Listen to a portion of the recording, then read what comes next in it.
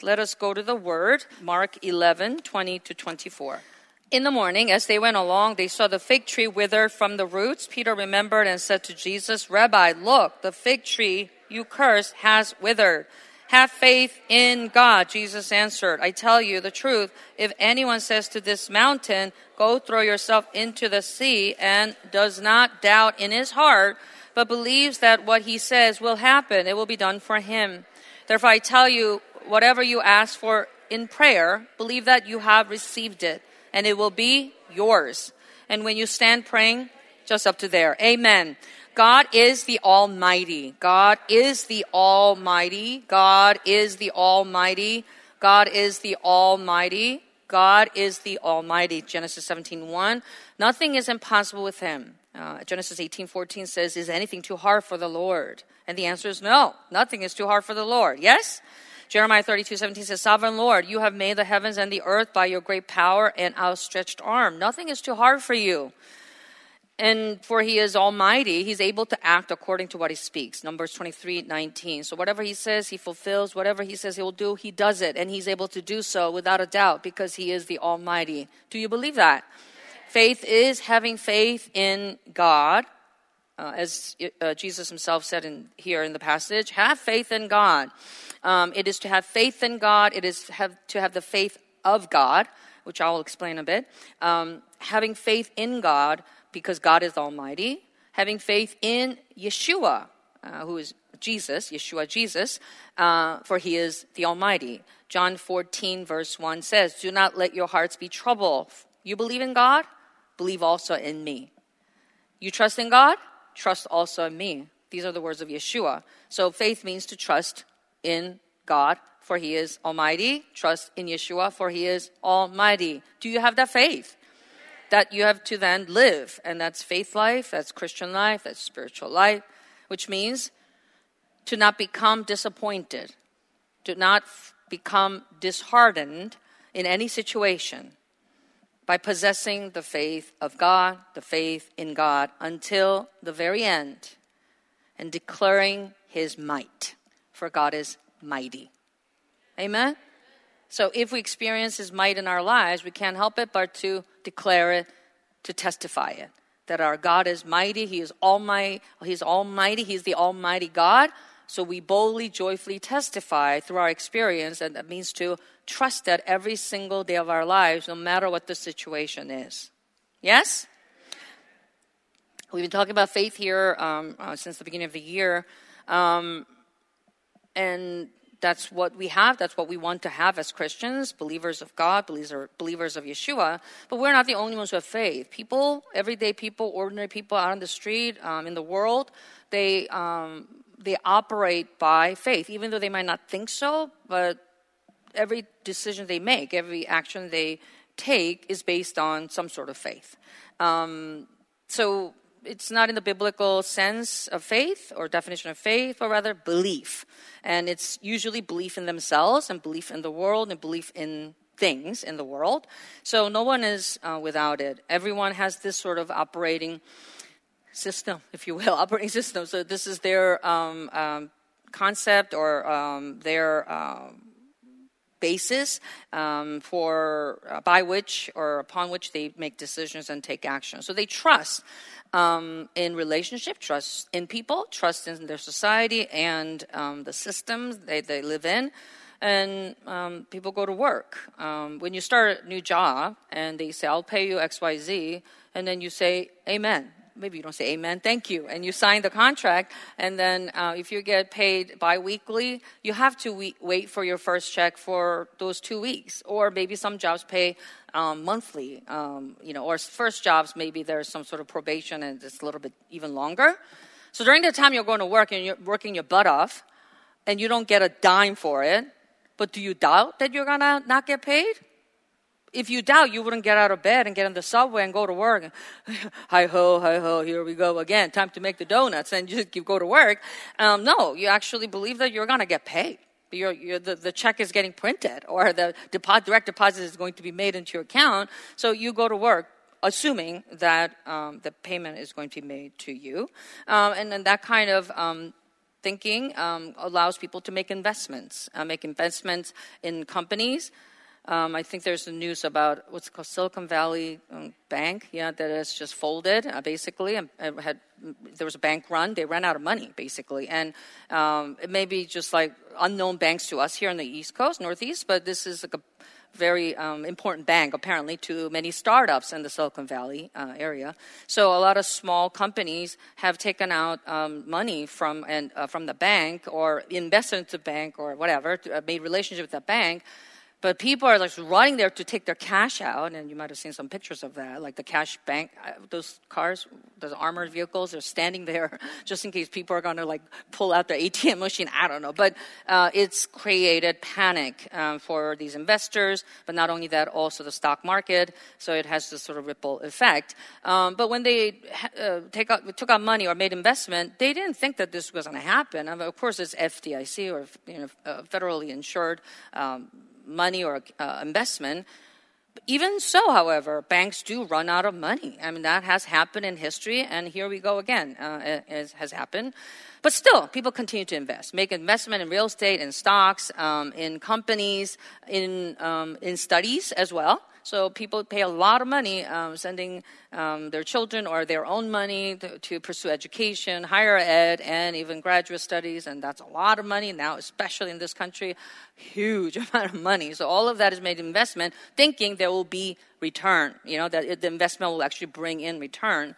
Unfortunately and sadly, that's not always the case. That's the reality of life. One of the most riskiest business in life is marriage. Yes, marriage. So people get married, and it's so risky that there is 50%. Actually, in some countries, it's more than 50. I don't know how that works, but 60 or even 70% of failure. How does that work? It's 1 out of 2, but it has to be 1 out of like 1.5 per marriage. I don't know, but the statistic is so high and for divorce in some societies that it's actually troubling. Right? But people still do get married, and when they get married, they don't think that's going to happen to them. That they have this confidence that it's going to go because they love each other. But it is a very risky business. And people, similarly, people have no doubts in getting on boats and cars and elevators, cable cars and airplanes. So this kind of belief is based on probabilities. What are probabilities? It's how likely something is going to happen. And based on probabilities, and you have a study or a practice called statistics. And statistics is collecting and analyzing large amount of quantity of data, and then based on that, you use with the purpose of inferring proportions in whole from this sort of representative sample. So you have people taking surveys on all kinds of stuff. And then not only on your insurance policy, it is application on like sports too. So, you have analytics now. So it used to be just with baseball, but now it's just like with all kinds of baseball, any types of sports, that there is like this just incredible amount of data about a play, about a player, about a championship or whatever. So like as soon as some play is made, and then you got the data coming up on the right. And these are usually like Harvard grads or Stanford grads, who would have thought that they're going to work for ESPN? But they do, because they pay them a lot of money, because based on all these stats, then people can actually then trade or draft players, but also bet, or they gamble on these things. Does that mean that they're always going to succeed? No. There's probability for succeed, but there's good probability for failure. So therefore, this is not biblical faith, but it is a belief in the self, simply called self-confidence. So self-confidence is, yes, confidence in yourself and in your own power and ability, but it really is this kind of quote-unquote faith or belief that natural people have, meaning people who do not believe in God necessarily, but this is how the world operates. If you think about it, the entire world operates based on probabilities. So it's sort of the faith based on probabilities that everyone has, based on one's knowledge and experience. While there is risk for failure, people still make investment and they trust. Now, what is faith that the Bible talks about? It's when Yeshua said, have faith in God, or believe in God and believe in me. What kind of faith is that? The Greek word for faith, especially in that text there in Mark 11:20, is pistis, hey pistis, and it's a noun form of pisteu, or pistis means faith, faithfulness, belief, trust, even confidence. And it comes from the root word peitho, which means to persuade, to be persuaded. If you kind of think about it, like, oh, faith means to be persuaded, which supplies that the persuasion comes not from within self, but from God. So the one who's persuading me to believe is not myself, but it is God. So it's basically divine persuasion. God is persuading the recipient, the one who chooses to receive this revelation, the one who chooses to receive this gift. That's why faith is considered as gift. Ephesians 2:8 and verse 9 as well. It says it is by faith that we have been given this grace, that this is the gift of God. So faith is always received from God. It's never generated by us or from us. As the Lord said, have faith in God. It means faith from God. I have to look in the Greek text there. It's a faith from God. So faith has to come from God. It does come from God. But when I receive it, then that faith works in me and I act according to that revelation from God, I move according to that, then it becomes my faith. How many of you understand that? Yes? So belief and faith are similar, and you can use it interchangeably in some contexts, but some actually say faith involves belief, but it goes beyond the human believing because it involves God's revelation, God's gift. So the Bible reveals this kind of faith. What kind of faith? The faith of God, the faith in God, the faith from God. Three things. What does it reveal? The faith of God, the faith in God, the faith from God. Do you want this kind of faith? That's why when we read the Bible, it demands us to believe. Have that faith in Genesis 1:1, as it says, in the beginning, God created the heavens and what did God do? So what kind of faith does it demand? Does the Bible demand? That we believe in the blank God, the Creator God. There you go. Who created the heavens and the earth. Acts 4:24. You made the heavens and the sea and everything in them. So we believe in the creation, not just the visible creation, but invisible created things as well. He created all things in heaven and on earth, and that is by having the faith in God. But how did God bring all these things about? By commanding all things by His word. Let there be light, He said. Let there be the expanse, the firmament, which is the space, the universe, right? And let there be the land, right? Let the seeds gather and reveal the land. Let there be planets. Let there be trees, and let there be the stars, and let there be then fish in the sea and the birds in the air, and let there be. So He commanded, and that's revealing the faith of God, the faith in God, the faith of God. Compare that to Hebrews chapter 11. If you recall reading Hebrews, it has the whole section that starts with by faith, by faith, by faith. By faith, Enoch did this, Abel did this. By faith, Enoch did that. By faith, Noah did this. So by faith, so-and-so did that, by faith. So the motivation, the power that one has is faith. So it is a chapter on the people who possess the faith of God, the faith in God, the faith from God.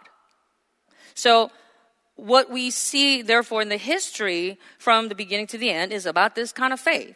Now, our ancestor Adam, who is not just flesh ancestor, but spiritual ancestor because he is a living being. God breathed into him the breath of life and made him a living being, and his name was Adam. So Adam became a living being. A living being actually Adam means living being. And that means he is spirit that lives in the flesh. And he lived in the Garden of Eden where he was to obey the word of God, having faith in God, which said, you can eat from any trees in the Garden of Eden except from this one tree, the tree called the tree of the knowledge of good and evil. Because if you eat of it, what's going to happen? You will surely die. You will surely die. I mean it. And of course, God was not referring to flesh, but the spirit. Trust me, this is what's going to happen to you. But the tempter came. Of course, he's not referred to as tempter there. He is described as a serpent, a snake. So this is the fallen angel, Satan, also called the devil, coming in the form of a snake, and then says, you will not surely die. Instead, you will be like God if you eat this fruit. So what he was doing is, certainly he started with Eve, but those words went to Adam as well, was sowing the seed of doubt. What kind of seed? Seed of what? Yes, seed of doubt. Oh, you think God is that almighty? He can't do what he said he will do, which is you will surely die. He can't really do that. Actually, he doesn't want you to be like him. He doesn't want you to become the almighty. If you eat this fruit, however, you will become like him. So Adam was deceived and took the fruits. And of course, he did not become like God. Instead, he had sinned. So sin had entered the spirit, and the spirit died as a result. Because the price of sin is death. And when one sins, death enters. Because that sin was spirit sin, death entered the spirit. So from Adam came all mankind, all of us here, all descendants of Adam. Not only have we inherited the spirit along with the flesh, but the sin in the spirit. And the sin had died. The spirit had died in sin, Romans 5:12 says. All men then became destined for hell, which is the price of sin. Not just that, spiritual destination, but emotionally and physically, all men became cursed as a result. So all the days of their lives, they will labor. By the sweat of their brow, they will work. And you think that if you work and work, that fruit will be reaped. Instead, thorns and thistles will come out. And all your work will be in vain. It is what God said to Adam in Genesis 3:15 on. But right away, Adam sees that curse falling on his children. Abel gets killed by Abel is his son, but another son, Cain, kills him. And even Cain becomes lost. And then later on, his descendants are destroyed in the flood. So we can see the curse then coming as a result of sin. But we do see men that God calls to give them chance to have faith in God. The faith that comes from God. And Noah would be one man who had great faith. He was warned of the deluge. Hebrews 11:7 says, by faith Noah, when warned about things not yet seen, in holy fear built an ark. What did he build? And what happens as a result of building the ark? He saved himself and his family. From what? From the flood. Not the flood in Kentucky or here or anywhere else, but we're talking about the global flood. I mean, that was devastating flood. But imagine that, multiply that by whatever, where it drowned the entire planet. While everyone died, Noah and his family lived because Noah believed in the word of God and obeyed. So by faith, he obeyed basically the commandment about building an ark. He did not build an ark on his own, that was according to his own design, but he followed God's design. God said, this is the size, this is the shape, and this is what you're supposed to use, what kind of material. And not only that, you're to fill it up with this kind of animals, 2 by 2. You got to bring them all in. So all those things were given as instructions. And Genesis 6:22 says, Noah did everything just as God commanded him. So Hebrews 11:7 saying, by his faith he condemned the world and became heir of the righteousness that is in keeping with faith.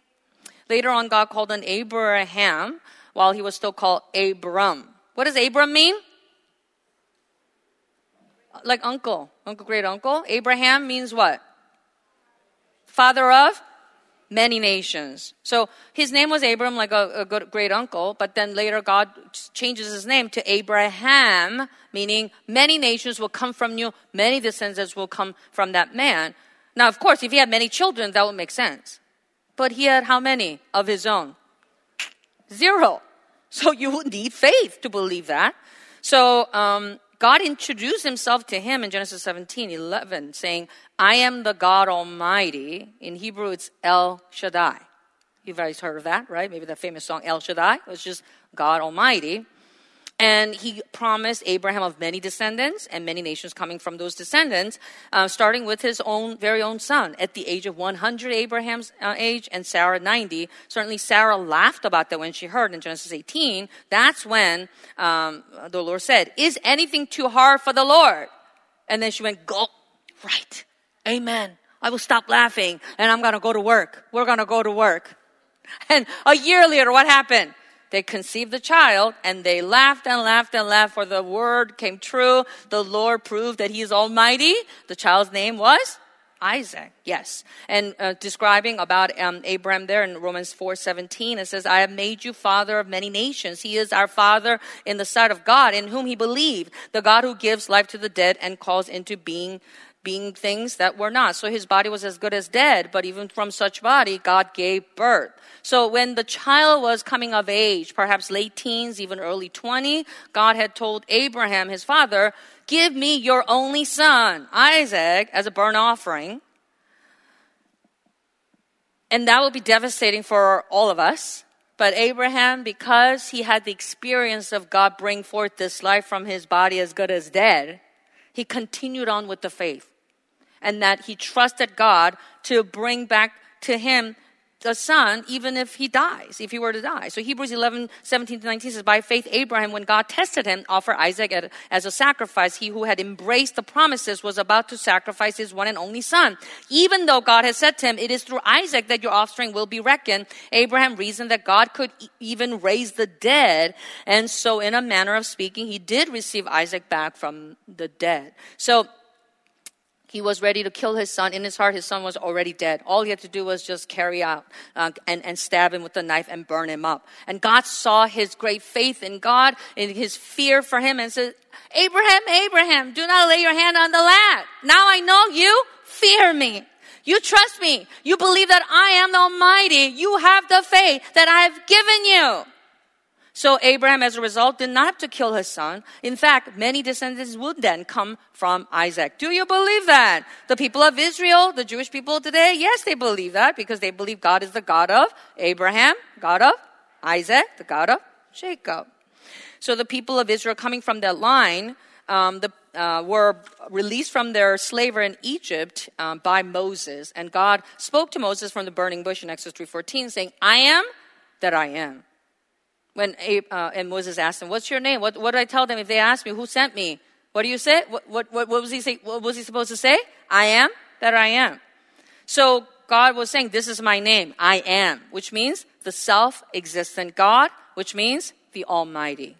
So when I say I am, you're going to say the self-existent God, the Almighty. Now, initially, Moses refused to go because Moses was a fugitive and he was very timid and he was not confident at all because he said, I cannot speak and I am wanted. I killed someone and they want to kill me. I can't go. So that's why God showed signs of Moses having his hand in his coat and his clothes and coming out leprous and that being also cleansed again and throwing his staff on the ground and staff turning into what? Snake and picking up, turn back to staff. So Moses saw the signs of God right before his eyes, so now he could not refuse. So he went into Egypt to bring the people out. And there, with the staff representing the name of the Lord God with him, that name is Jehovah, he performed many signs called the 10 plagues, including the Passover night. Now, because of that, by the blood of the Passover lamb, the 2 million people who had been living in that land as slaves of Egypt for 4 generations left overnight. That's called the Exodus of Israel. Now, some people can say, wow, all those things happened because Moses was a great man. He had great confidence. He was an able man. Would Moses say that? He's going to say, I did it by faith. What did he do it by? Faith, yes. Because he had faith, he obeyed God's command. He simply followed what God told him to do. God says, strike the water with touch your water with your staff. And water turned what? Hello, the water turned? You already forgot what you read in the month of January? It's like done and put it in the shelf. I'm done for the year. Water turned blood. Yeah, and so many more frogs, locusts, all those things that you know. So all those 10 plagues happened, and that was a result of Moses simply following the commands of God. So seeing the wonders, we see the writer in Psalm 78 says it said, those people who mocked the Israelites following Moses into the desert were later on put to shame because these people were able to live and survive the desert, which is not a friendly environment. So Psalm 78:19-20 says, they spoke against God. They said, can God really spread a table in the wilderness? True, he struck the rock and water gushed out, streams flowed abundantly, but can he also give us bread? Can he supply meat for his people? And the answer was what? Yes, yes, yes. So Moses struck a rock and water sprang out. They drank. And when they said, we don't have bread, we need bread, what happened? God sent manna from heaven, bread from heaven. And when they said, man cannot live on water and bread alone, we need some meat. What happened? God sent quails, which flew and then went. I'm just like imagining a sight, like swarm of birds, like flying from somewhere, and then suddenly, get him! Yes, that's what happened. So people who mocked them were put to shame. So they experienced this miracle for 40 years in the desert. Did they all survive and enter the promised land then? No.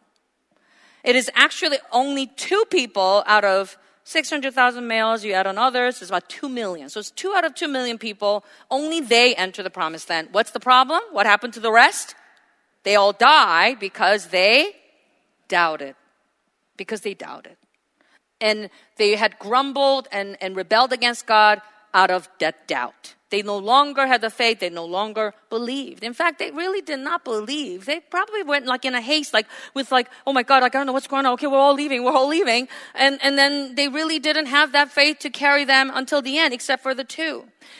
While they were in the desert, it was there God commanded them to build a sanctuary where the name of Jehovah would be. And the ark was there. And inside the ark was the vase or the vase with a sample of manna in it, so that the people of Israel would look to the tabernacle and remember what name? The name of Jehovah, which is the name of what kind of God?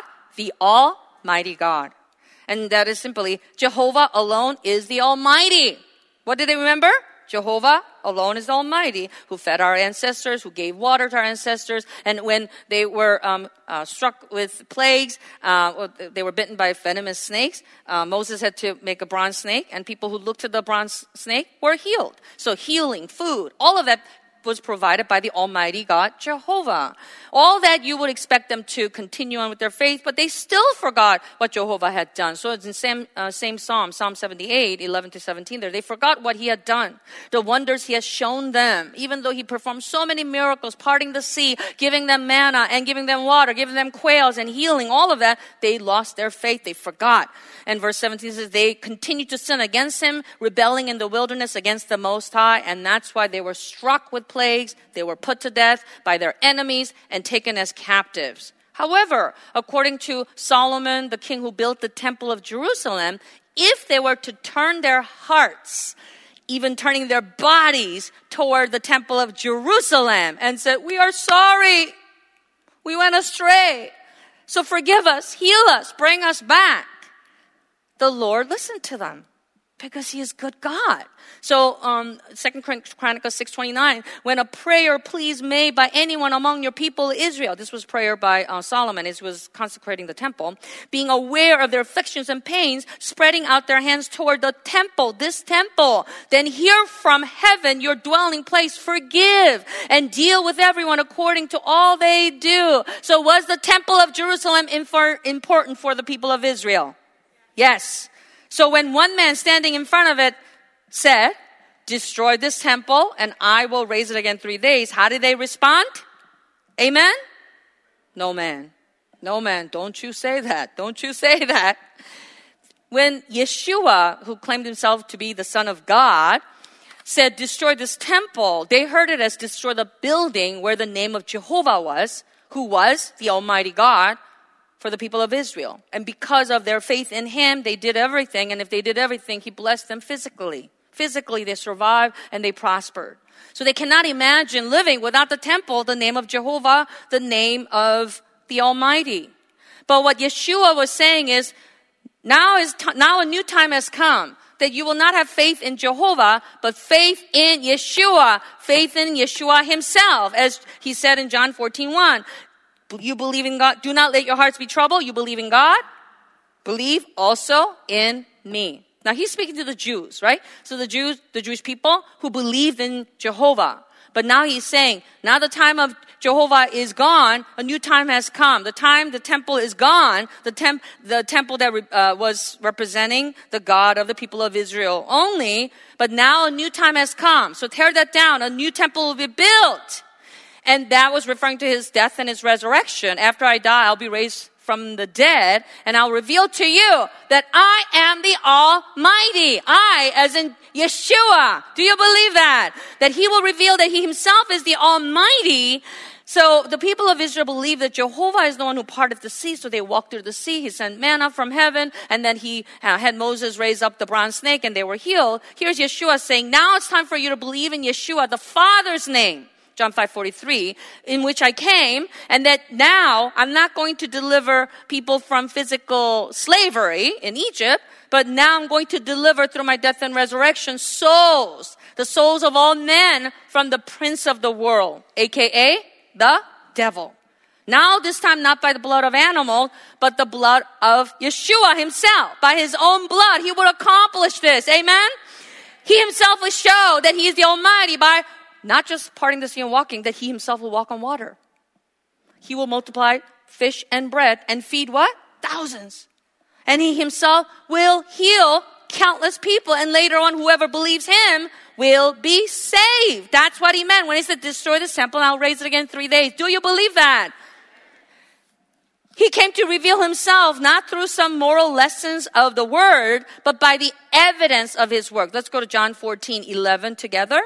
Believe me when I say that I'm in the Father and the Father is in me, or at least believe on the evidence of the works themselves. Let's read that again for everyone.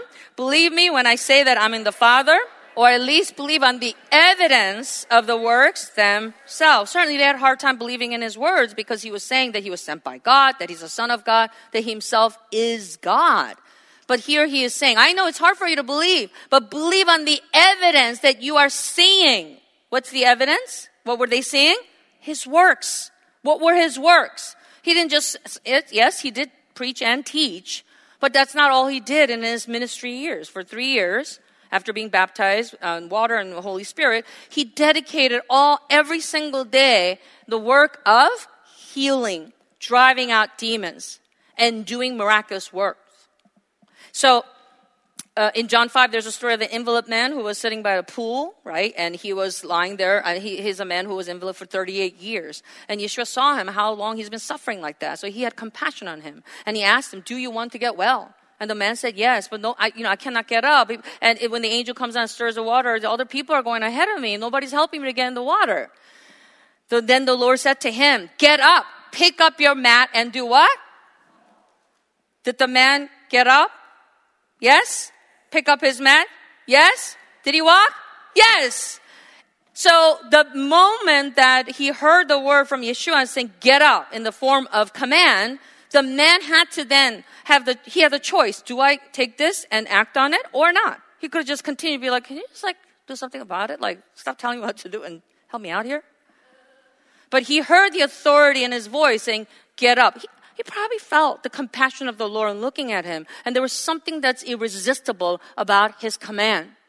That at that moment, he had the desire to round up all that he has in him to believe.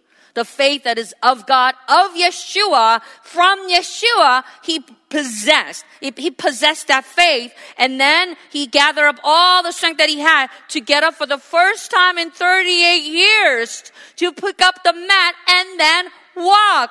Do you believe that? That's how that miracle happened.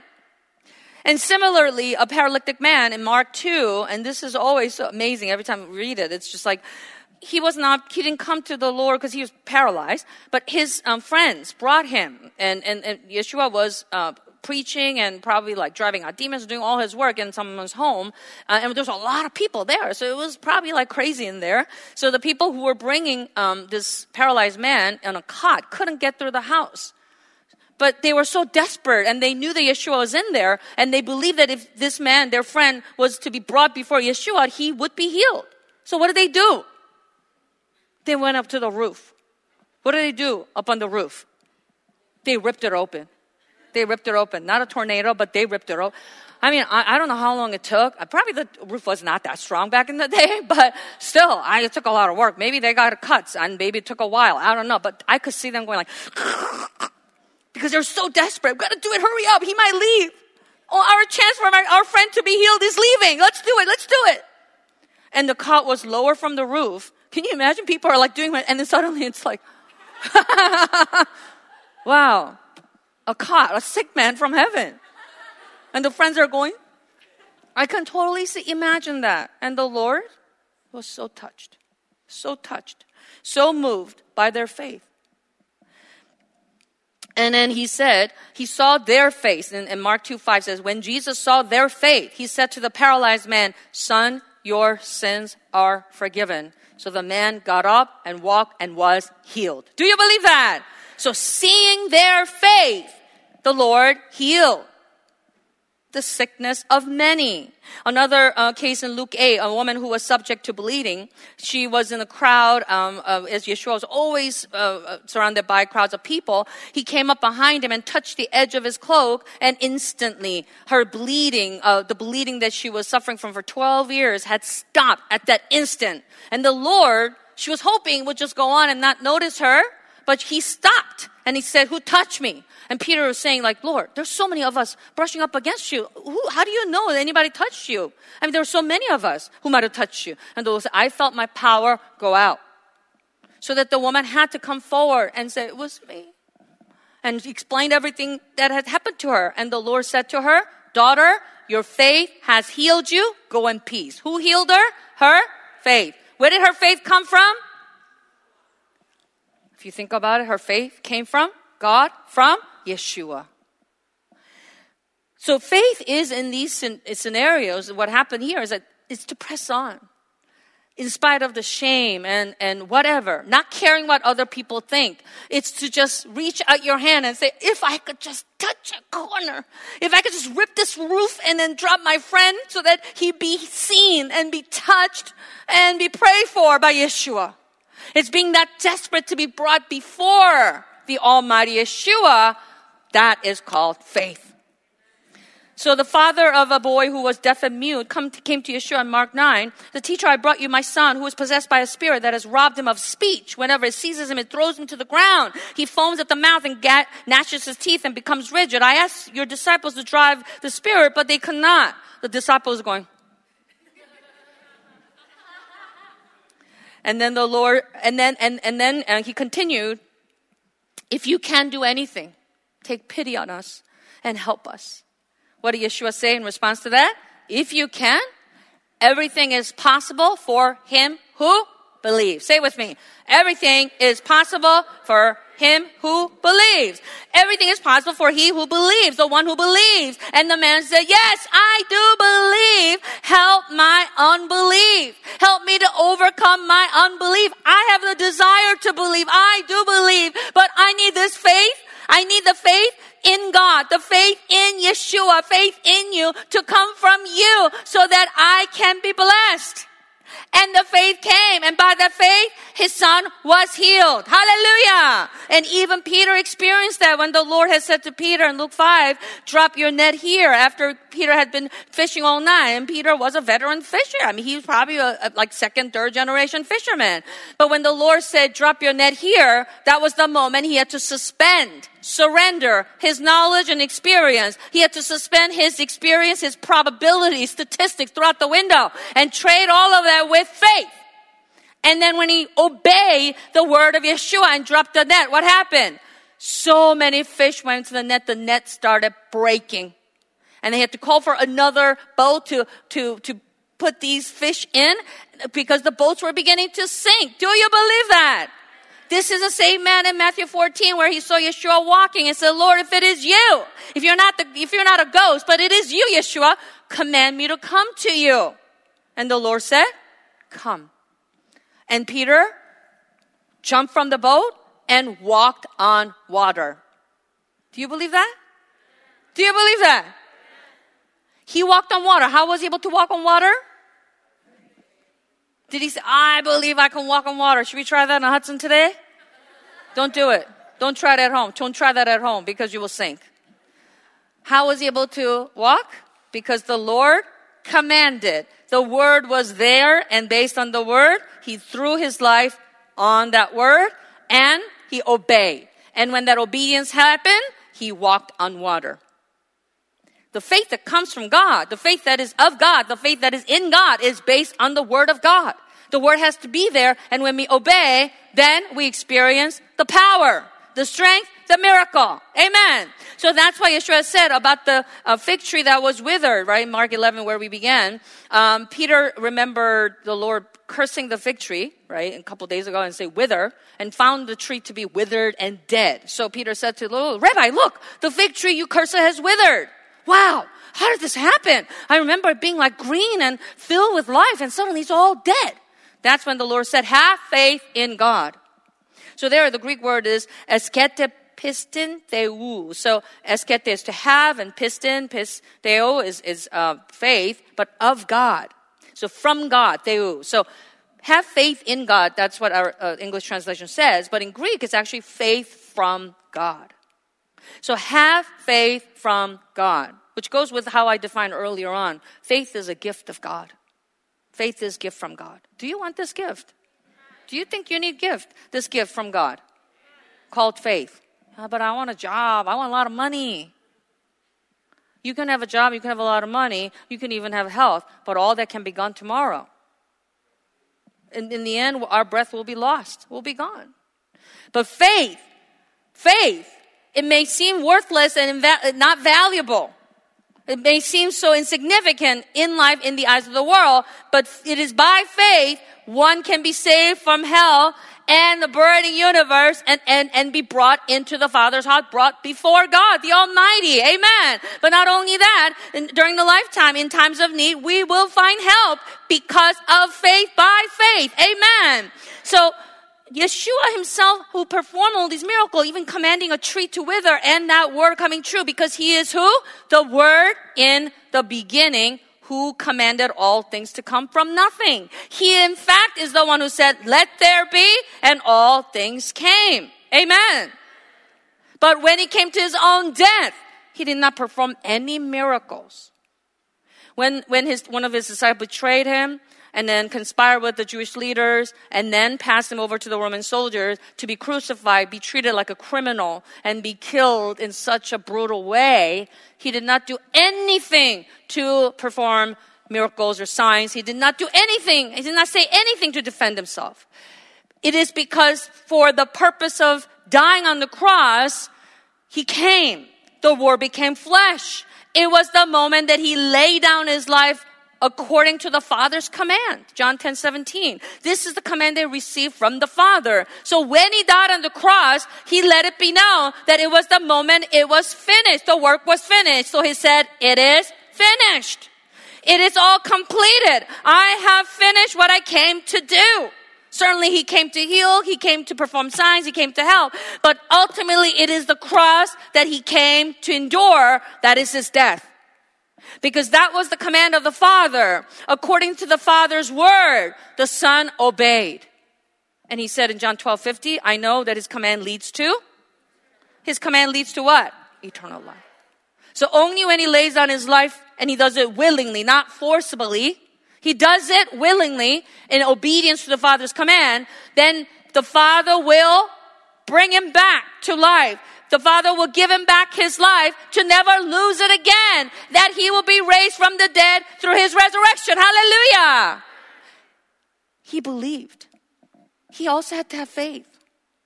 Even though he is God. Let's go to John 1. In the beginning was the Word, and the Word was with God, and the Word was God. He was with God in the beginning. Through him, all things were made. Without him, nothing was made that has been made. So we talked about Genesis 1 as the beginning of the creation, the Creator making all things, visible and invisible, all things. But that God Almighty is Yeshua here, the Word. Sorry, I'm getting ahead of myself. It is the Word. It is through the Word all things were made. So it is by the faith of God, faith from God, that this was possible. He is the one who commanded, and it's actually the Word. The Word who was with God, the Word who was God. Do you understand that? The Word made the world. Amen. And what happened to the Word? Verse 14 says, the Word and made his dwelling. So where it says the Word was God, how are we going to do it? How are we going to read that? The Word was the Word was the Almighty.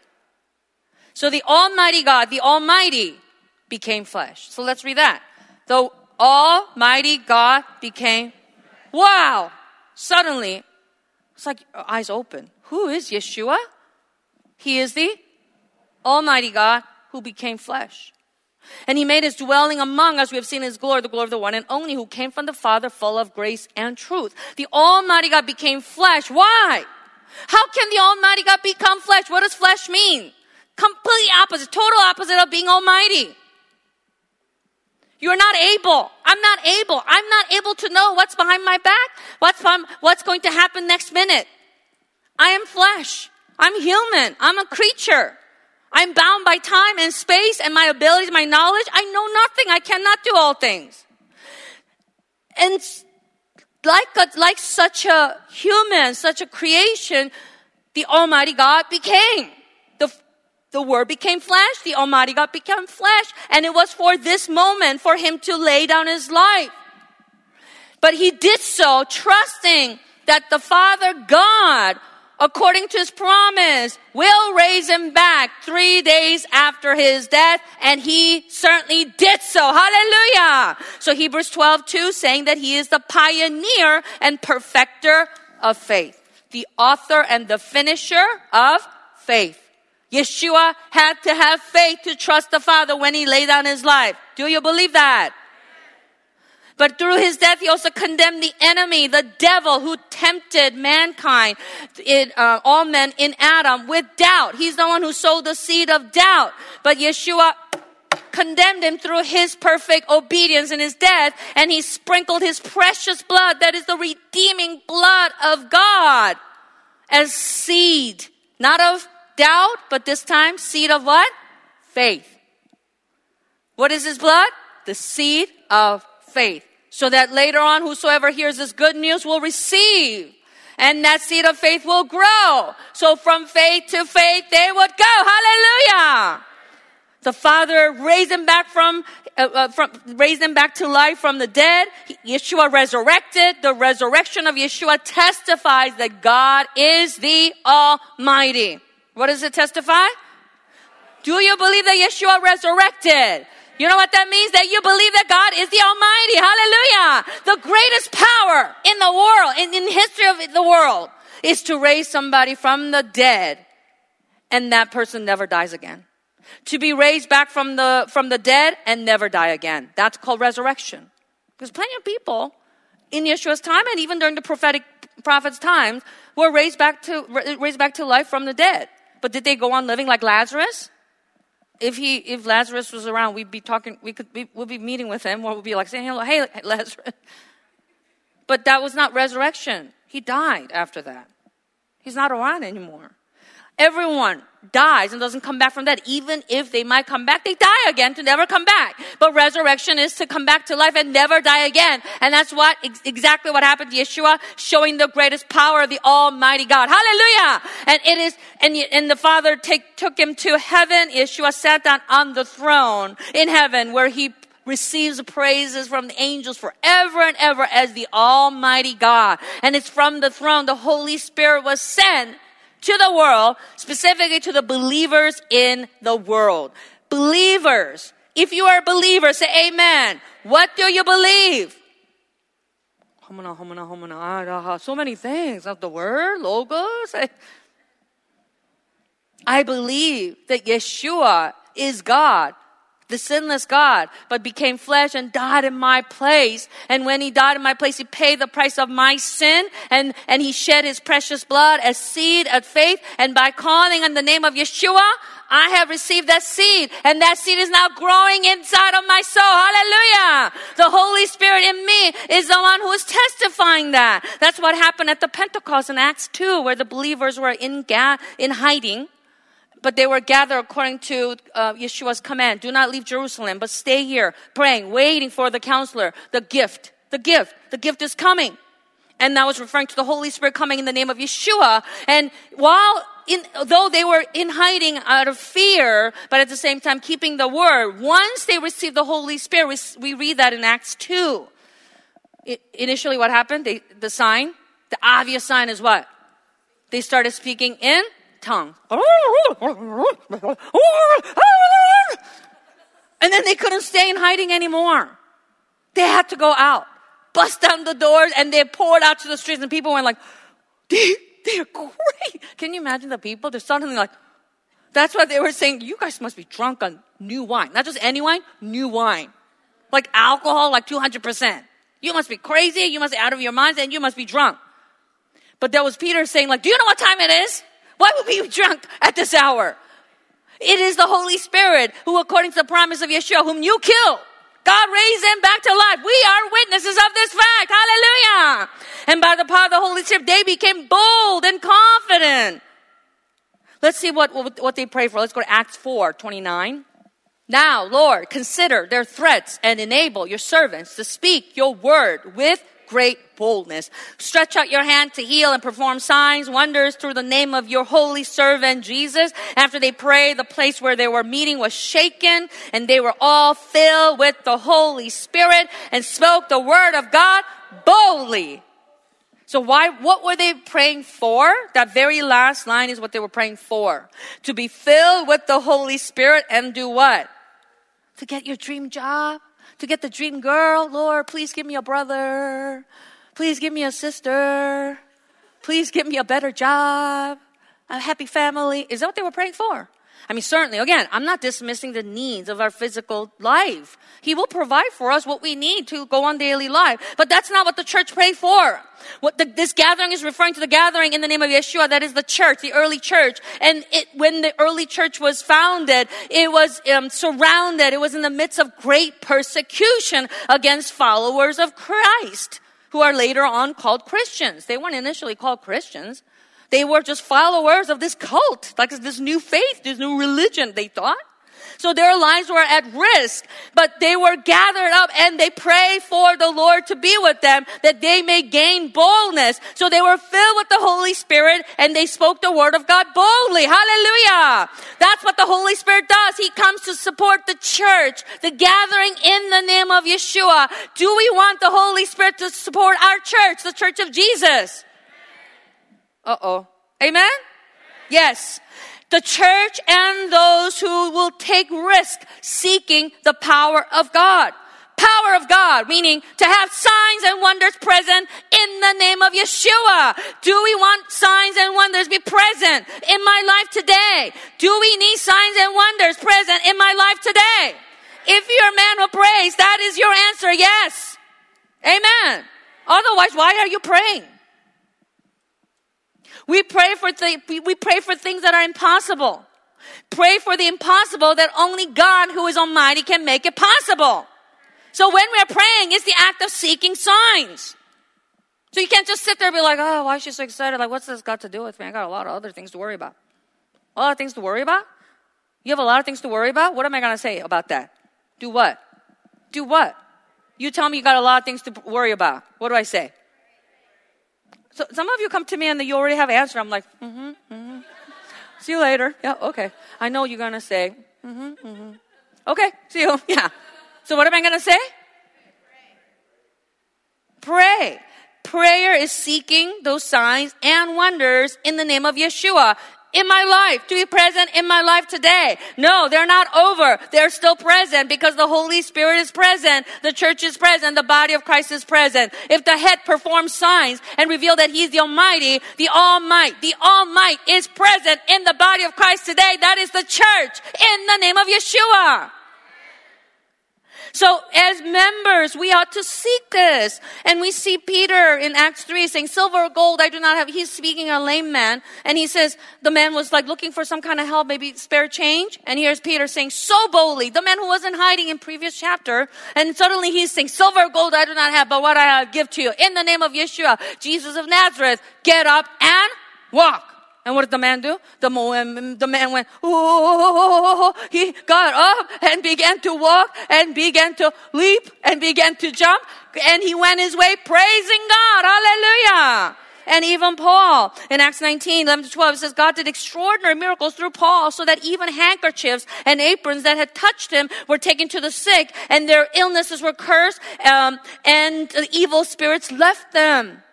So he had great power coming out of him. It is in the name of Yeshua at that time that even the object that touched him, when that was brought to the sick, they were healed. Oh, so is that what we want? We need to look for Paul's apron and handkerchief. Then we could do all kinds of miraculous stuff. Is that what it means? Because if that were the case, why didn't miracles continue to happen in Paul's ministry? All the letters that he wrote in the New Testament, as you go towards the end of the Bible, we don't see as many incidences of miracles happening as frequently as they did before. During Yeshua's time, his 3 years were filled with these miracles and signs and wonders. And even in the early church, Peter and Paul did all kinds of extraordinary things in the name of Yeshua. But it didn't actually stay that way. The intensity and the frequency actually kind of like stretched out. So like at times that would happen. At other times it would happen. And almost like dormant. Like almost like the signs are gone. No, the signs are not gone. The signs were never gone. Signs are still present today in the name of Yeshua. Amen? The reason why the frequency lowered or they become more infrequent is because now as faith is maturing, faith is tested. Now I need to seek faith to fight against doubt. Fight against doubt in this long period of time where I'm waiting. So I need patience. I need endurance. I need to seek faith, and by faith, keep on trusting the promise, keep on trusting the Almighty God, Yeshua, the almighty name of Yeshua. Amen. So who is a Christian? Christian is someone who recognizes and surrenders his own belief in self. In the past, he believed in himself. I believe in myself. I believe in myself. I believe in myself. I could be a good student, a good worker. I believe in myself. I'm talented. I could do this. I could do that. But meeting Yeshua, who is the Almighty, just like Peter, who had seen the miracle of all this fish just swimming into the net, and then like the impossible suddenly becoming possible right before his eyes. He fell on his knees and said, I'm a sinful man. Leave me. Those were his words. When he saw the miracles, he says, I'm a sinful man, leave me. What does that mean? How can we be together, Yeshua? You are the Almighty God, and I am an unable, sinful creature. I'm pathetic. I'm worthless. I'm powerless. Leave me. But the Lord does not leave. For we have His blood, the seed of faith in the soul. The Holy Spirit testifies. And that when I surrender, He lets me experience that by the faith in God. The faith that comes from God. The faith in God. The faith of God. That I can experience His power in my life. Hallelujah. In the past, during the early church era, all these things happened so quickly for the gospel to spread quickly. The early church to grow really, really quickly. So many people converted. The kingdom was expanding so quickly in that time. But once it becomes a little bit more settled, we see less of those cases. It's because now the faith has to mature. So as Christians on the Lord's Day, instead of staying at home and resting, we come in the name of Yeshua. We gather to worship Him. That's what we're doing today. Do you believe that? You agree? You came to worship Him. Amen? Proskuneo in Greek means to worship, to seek His face, to surrender. So to surrender. Even though we're standing, we're sitting all our times and we're standing, but the praise we give standing, meaning because He is seated on the throne and I'm His subject, I stand. Or even on my knees, I worship Him. Prayer is when I'm surrendering to live on my own, by my confidence, and I trust His confidence, the faith that comes from Him alone. So how am I going to live the rest of the year? I mean, it's already March and I'm already like bombarded with problems. I cannot imagine this continuing for how many more months? The answer is by faith. What is the answer? What is the answer? By faith. By having faith in God, by having faith in Yeshua. Amen. So even when I am oppressed, even when I am not answered, even when I am not healed, even when I am not with fruit of my effort in preaching, trying to save souls, I am not to grow weary and lose heart. Hebrews 12:3 says, consider him who endures such opposition from sinners so that you will not grow weary and lose heart. The Lord endures so that we will not grow weary and lose heart. Weary, what does weary mean? Weary means be bored, get tired. Being weary means I'm tired. How long do I do this for? This again? The people of Israel in the wilderness, for how many years did they go in circle basically? 40 years. How long have you been in COJ for? How many years?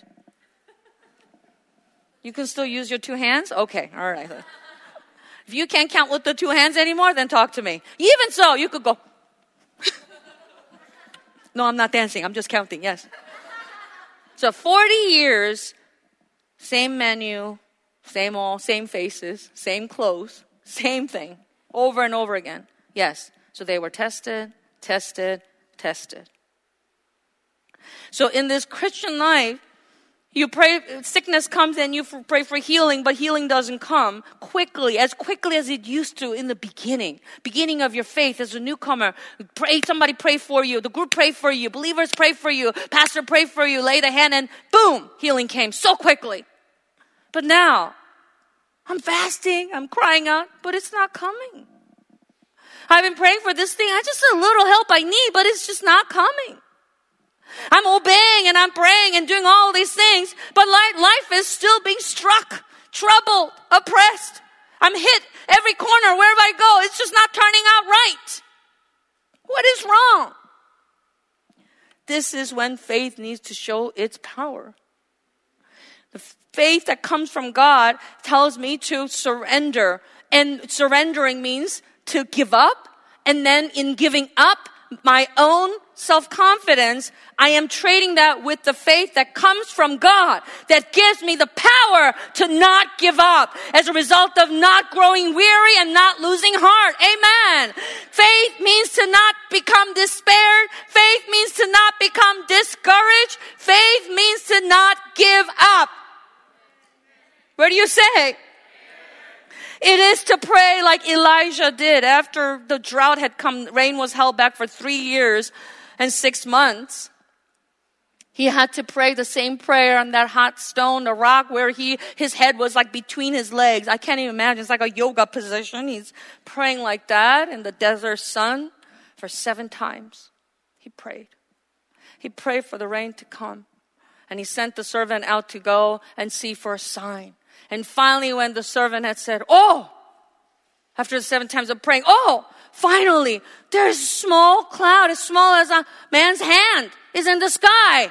And Elijah saw that as answer to his prayer, and exactly that's what happened. Rain finally came. Amen. Even Yeshua, when he was healing, at times he laid his hand, he drove out demons by commanding, and he had told people to go and do certain things, and by their faith they obeyed and they were healed. But at other times, while he was healing, there was a blind man that he had touched and was healing, and the Lord said to him, "Do you see anything?" And the man said, "What? What do you see?" "I see trees walking." How does he know what tree looks like? But anyway, he said trees walking. And Yeshua said, "Okay, come back. Let's do it again." Wait a minute. Isn't Yeshua almighty? Yes, he is. So why do you think that happened? Because after that, the man then saw. He saw man. He saw Yeshua first. So why did Yeshua have to have another go? It's for us today to talk about it, to read it and say, yes, I'll have another go. I will not give up. I will keep on going. I will keep on trying. Until the answer comes, until the demon leaves, until the sickness and curse leaves, I will continue to pray, continue to have faith. Hallelujah! It is to not give up. Prayer begins with receiving the answer, as the Lord said. When you ask, know that you have received. When you pray, know that you have received. Begin with the answer. Until, as Hebrews 11:1 says, faith is a substance of things hoped for, the evidence of things not seen. until the substance is revealed. That faith is seen until the substance is finally seen, touched, and felt. I will continue to pray. What do you say? Do you have prayer to be answered right now? Only 3 people? Do you have pray? Do you have a prayer? Do you have something that you're praying for that needs to be answered? Do you need God to answer your prayer? Know that you have already received the answer. Amen? Then what am I waiting for? For the substance, for the materializing of that prayer, for the answer to finally be materialized substantively in front of me, in my life. I need to continue to pray. Amen? So even if I am not bearing fruit, though I go out and seek souls, and many names I get, and I try to bring them on Sunday, as Pastor King last week too was like, wish it was that easy. My God, you just put it up on social and people just show up like, how did that happen? Oh my God, I had to work so hard for one person to show up one day. These guys are coming days after days. They have hours of waiting, they're just coming. It's so hard. Should I give up? And that's what Paul said in 2 Corinthians 4, 1-5. Therefore, since through God's mercy we have this ministry, we do not lose heart. Rather, we have renounced secret and shameful ways. We do not use deception, nor do we distort the word of God. On the contrary, by setting forth the truth plainly, we commend ourselves to everyone conscious in the sight of God. And even if our gospel is veiled, it is veiled to those who are perishing. The God of this age has blinded the minds of unbelievers so that they cannot see the light of the gospel that displays the glory of Christ, who is the image of God. For what we preach is not ourselves, but Jesus Christ as Lord, and ourselves as your servants for Jesus' sake. So even if they don't come because the message is too hard, or this is too much, it's impractical, the Spirit just always obey. It is finished, destroy it is finished, and then die, you know. Die. Like, let it go and let it surrender and obey and submit. And therefore then they lose interest, and I'm not bearing fruit, or it's just something wrong. I can't. How much do I have to do this for? How much longer do I have to do this? These words give us encouragement by the Holy Spirit. Same words that Paul wrote to the churches in his time 2,000 years ago. Still gives us encouragement, reminding us faith is to never become discouraged. Faith is to never become disheartened. Faith is to never become despaired. Faith is to never give up. And if I am preaching the good news, the truth of Jesus Christ, and that I am revealed as servant of Christ, that He's the one who sent me to speak His words, in the end, He will answer, and there will be fruit, there will be disciple. Until then, I must not become discouraged, I must not give up, I must not slow down, I must not go back, but I must press on. Amen? When I used to go to Europe and finish Logos, you know, it used to be like 2-year course, because I'm not there all the time. So we would meet for like crash course for a week, 4 days, 3 nights and 4 days, very intensive, twice a year in a country, and then have that 2 years. And, you know, they don't have this kind of preaching every day. They don't have the environment of church like we have here, you know. So it's very difficult for them to understand.